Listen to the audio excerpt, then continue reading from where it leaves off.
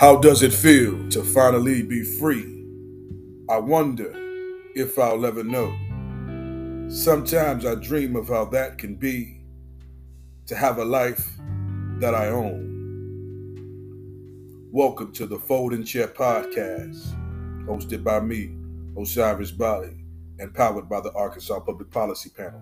This is a special edition about storytelling with our guest, Hosea Long. Storytelling, the oral tradition. It's important that we stress this to our children because storytelling teaches about important cultural and moral lessons. From the village griot, to the poet, to the MC, to the authors and writers, they paint a picture for the world that shows humanity.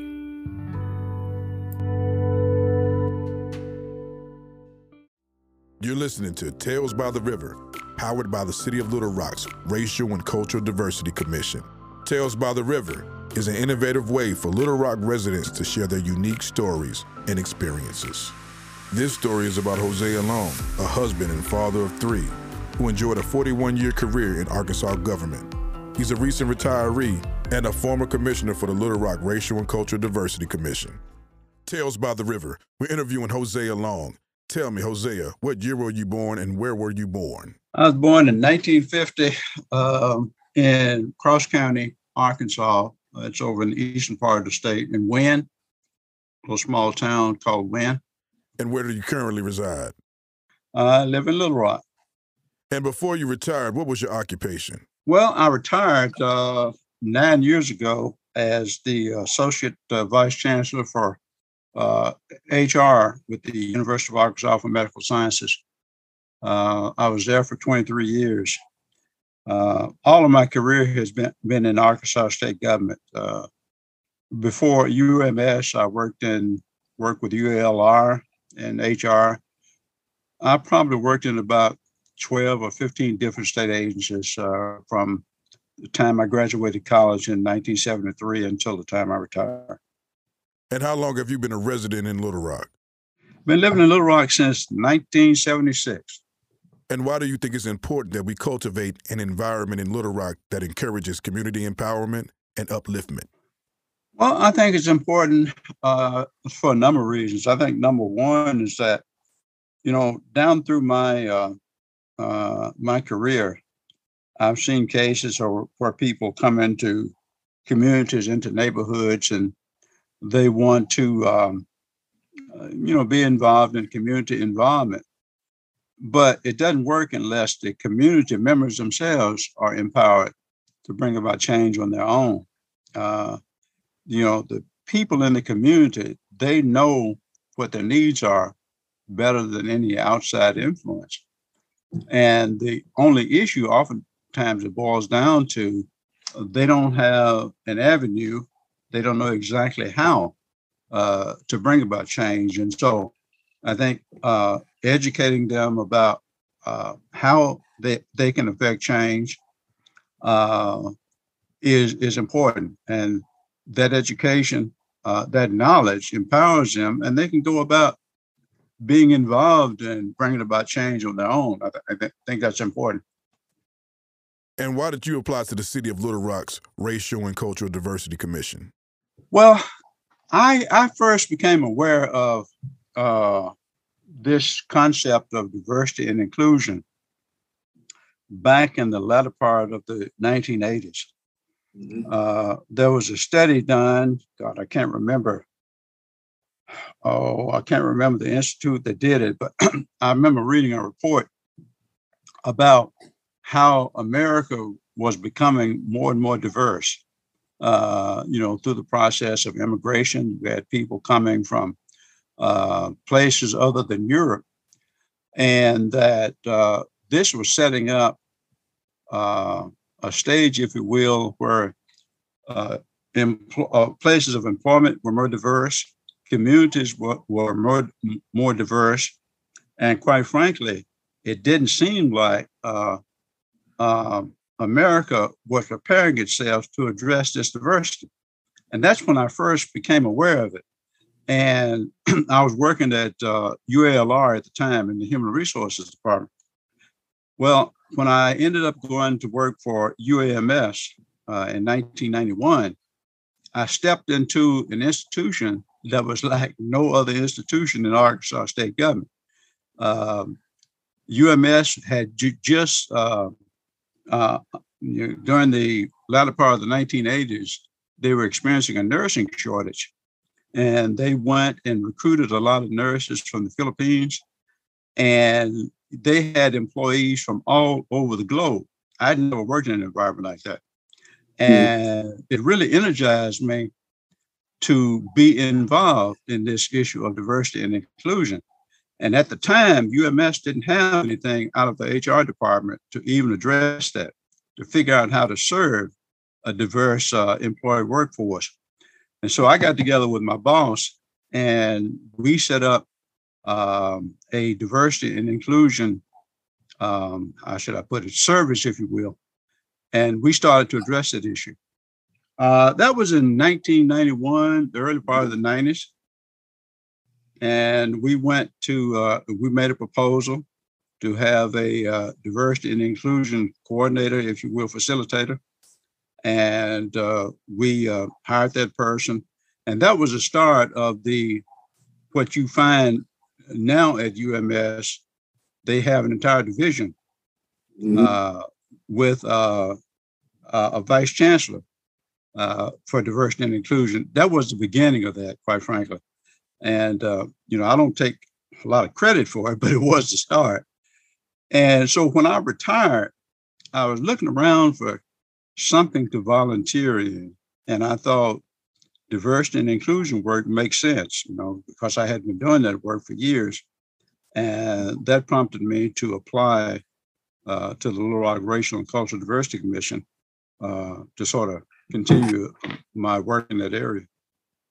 Were your parents or grandparents involved in any civil rights movements? No, Osiris. I came from a very poor background. I used to joke about a lot of the fact that we were dirt poor. We were so poor we couldn't even afford dirt. My grandparents, my paternal grandparents, fraternal grandparents at least. My father was the baby of 13 siblings, and he was 10 years older than my mom. And they were, sort of sharecroppers. My maternal grandparents, they owned 80 acres of land over in Cross County. There wasn't a lot of education, quite frankly. These were people who went through the Depression, and, they were just survivors. The main thing they were interested in was just trying to get through each day, put food on the table, and take care of themselves. I was the first one in my family on to go to college, quite frankly. And so, there wasn't a history of community involvement and education, that sort of thing. These were just people who worked hard.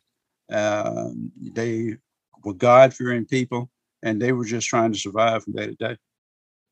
Hosea, you're somebody that I consider a leader, and you're a unique individual as well. You moved here from a rural area, Wynne, and you've been in Little Rock for many years now. Why did you choose to apply for the commission and basically put yourself in a leadership position in the community? Well, I don't want to sound braggadocious or anything, but, I've sort of served in leadership roles for decades. And so stepping on the commission, well, I basically saw the commission as the opportunity to do some important work, to try to work to bring various segments of the community together to focus on, one goal, and that goal, of course, being inclusion. We both know that diversity is a natural thing. We don't create diversity. You can go and look at any group, be it a Black church, a white church, or whatever. There's diversity within the group. Diversity is a natural thing. You have males, you have females, You have people lean to one political direction or the other. So diversity is natural. But the challenge is trying to create an inclusive environment where everybody will be able to have a seat at the table, if you will, and benefit from the bounty, whatever that bounty is. Mm-hmm. And, you know, I had been doing the kind of work with UMS. I'd done a little of it with ULR. And I figured, well, that's a perfect thing for me to volunteer for with the city of Little Rock.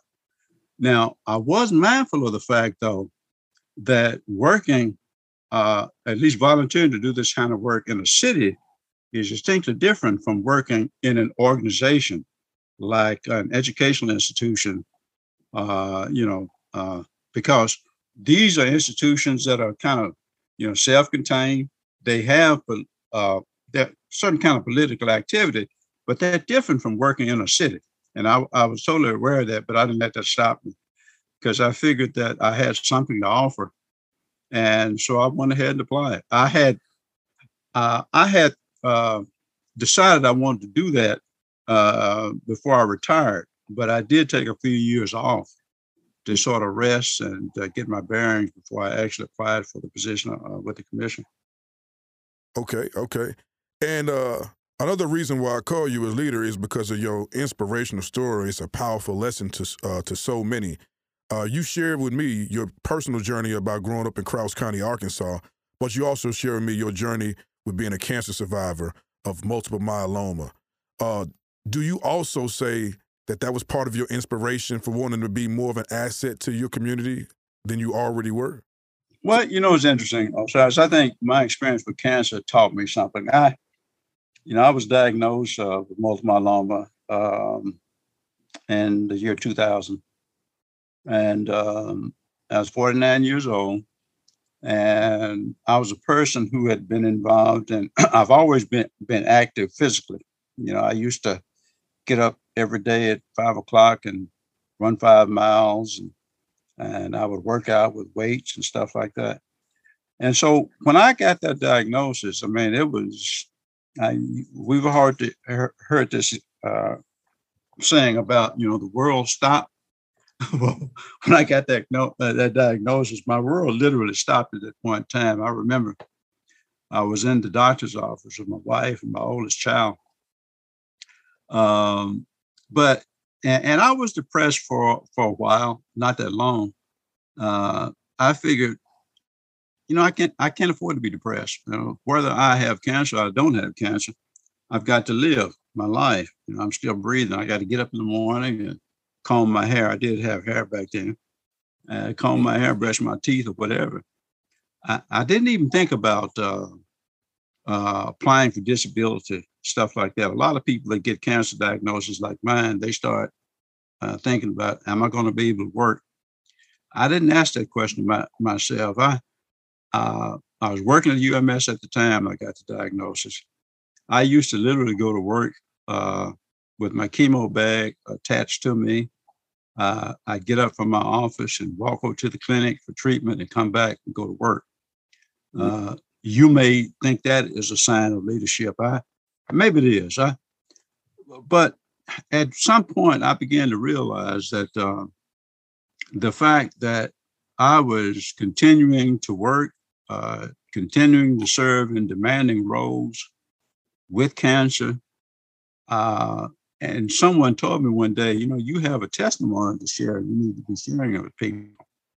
At some point, I started to realize that we all have stories to tell. And our stories can be an inspiration for others, even if we aren't aware of it. And I don't want to sound egotistical by saying that. But I remember I used to go and sit in clinic years after my diagnosis when I was doing pretty well. And there'd be some person in there from California, for instance, who'd come to UMS for treatment. And one person would be back in the clinic and his spouse would be sitting out in the waiting room. And I strike up a conversation with them. And they'd look at me and they say, you have multiple myeloma? Yeah, I sure do, And the spouse would come out of the clinic and this that person would say, hey, honey, this guy over here, he's got multiple myeloma too. He doesn't look sick. And it started to dawn on me that me sharing my story with people about my cancer can be a real benefit to others. I'm an active participant in a multiple myeloma Facebook page, and it always amazes me how somebody is on that page and they're looking for some support. They may have just been recently diagnosed. And I started to share my story with them, survivorship of 10, 15, 20 years plus. And you can almost see the excitement come through on the Facebook page that these people are saying, that really gives me hope. And so, Osiris, there are a lot of things that have happened in my life that I take it as a very strong blessing. And I think it's stuff that has to be shared with other people because, it provides inspirations to them. And it has nothing to do with my ego. It has to do with the fact that, God has blessed me in a number of ways, and I need to share that with others. Does that answer make any sense? I'm kind of rambling, I know that. No, you're definitely not rambling. I think you have a powerful testimony, and you should be sharing that testimony with others as a sign of hope, because you being a survivor definitely gives others that inspiration to keep on going. And I'm going to share something else with you. Multiple myeloma is a type of cancer, as a lot of chronic ailments are. It impacts African Americans and Latinos at a higher rate than it does anybody else in this country. And oftentimes, this is a group of people who don't seek the kind of help that they need. Either they don't seek it or they can't afford it. They don't have insurance to pay for it. I've seen a number of African Americans die with multiple myeloma because they don't seek the kind of treatment they need, because you know what they hang on? They hang on the, what was it? The syphilis studies that were done, Tuskegee Institute stuff, that still is in our memory DNA. Uh-huh. And the kind of treatment I got was from researchers. It was clinical trials. It didn't, and I can remember my oncologist telling me one day saying, I wish we had more Black people in these clinical trials, because, multiple myeloma does impact us at a higher rate, but it's impact us differently than it does others. And they just want to focus steady. I don't think I would be here today if it hadn't been for, God blessing me. And of course, being involved in the kind of research that UMS is involved in. Yes, that's definitely important. And we need to have more conversations about looking at the healthcare industry through a racial equity lens. But you mentioned that you moved here to Little Rock in 1976. I want to know personally, since 1976, how has Little Rock changed, and what do you look forward to as far as Little Rock growing? Well, man, that is such a broad question. When I look at the educational system, I remember when I moved to Little Rock, I'll give you one example. I'm forgetting the name of schools. The school is out in Southwest Little Rock. What's it called? Yes, I think you're referring to JFL High School, but go ahead. Yeah. Well, anyway, this school was a part of the county school, and my oldest child graduated from there. And when she went to school there was a kind of an equal mix of white and Black students, because it was in the county. Actually, I think the majority of students were white.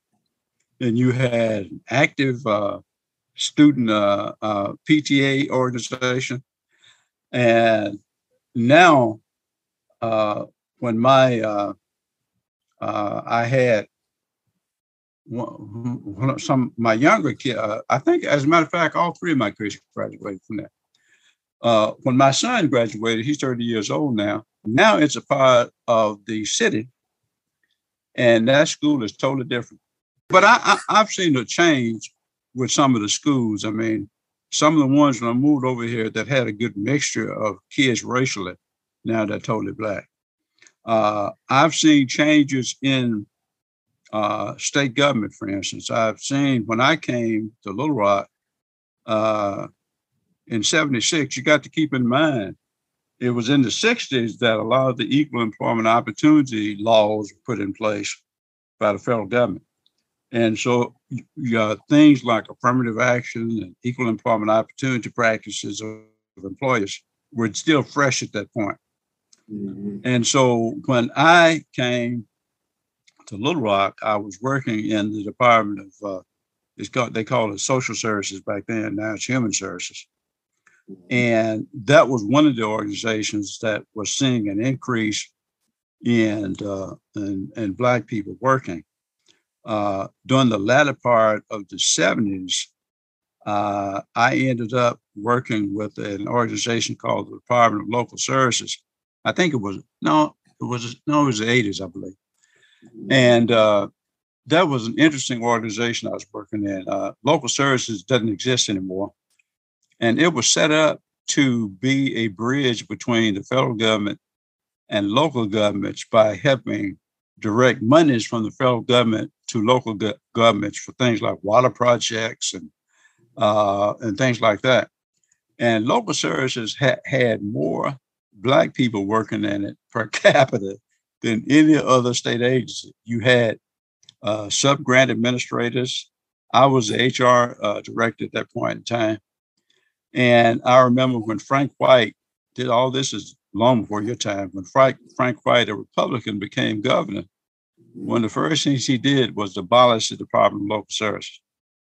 And I always felt that he did that.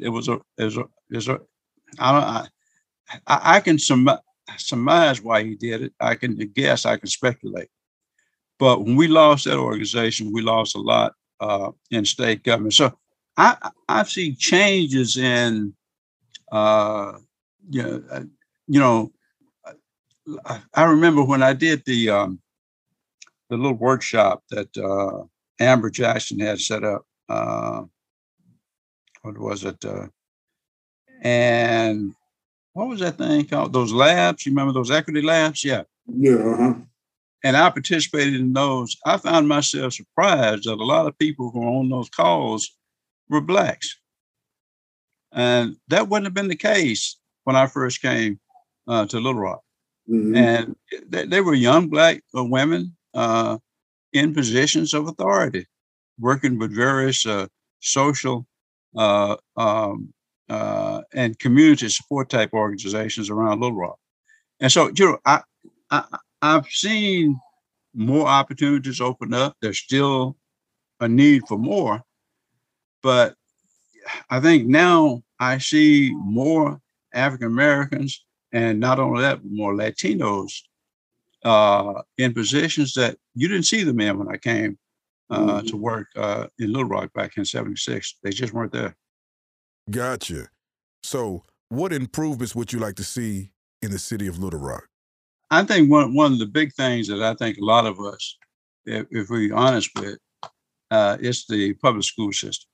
Yeah. Public school system needs a lot of improvement. My wife and I were just talking before I got on this call, and we were saying, school starts August the 16th.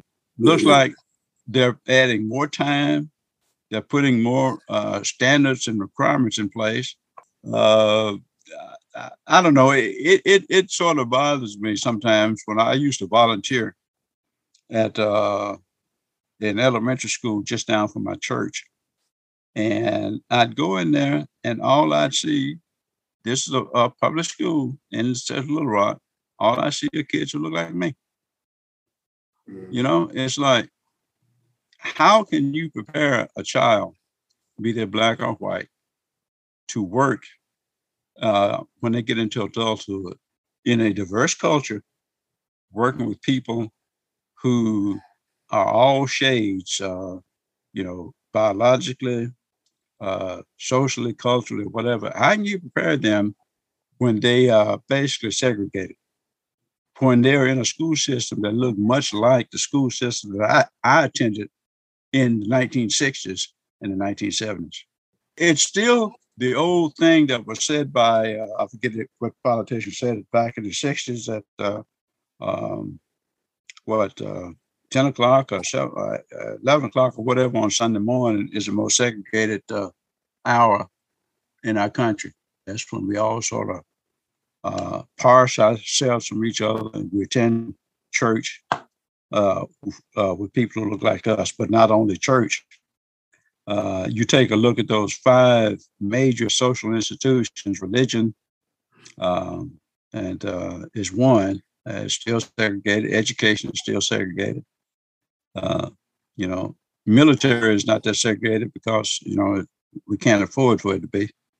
But, no matter how many times, how much things change, they still remain the same, essentially.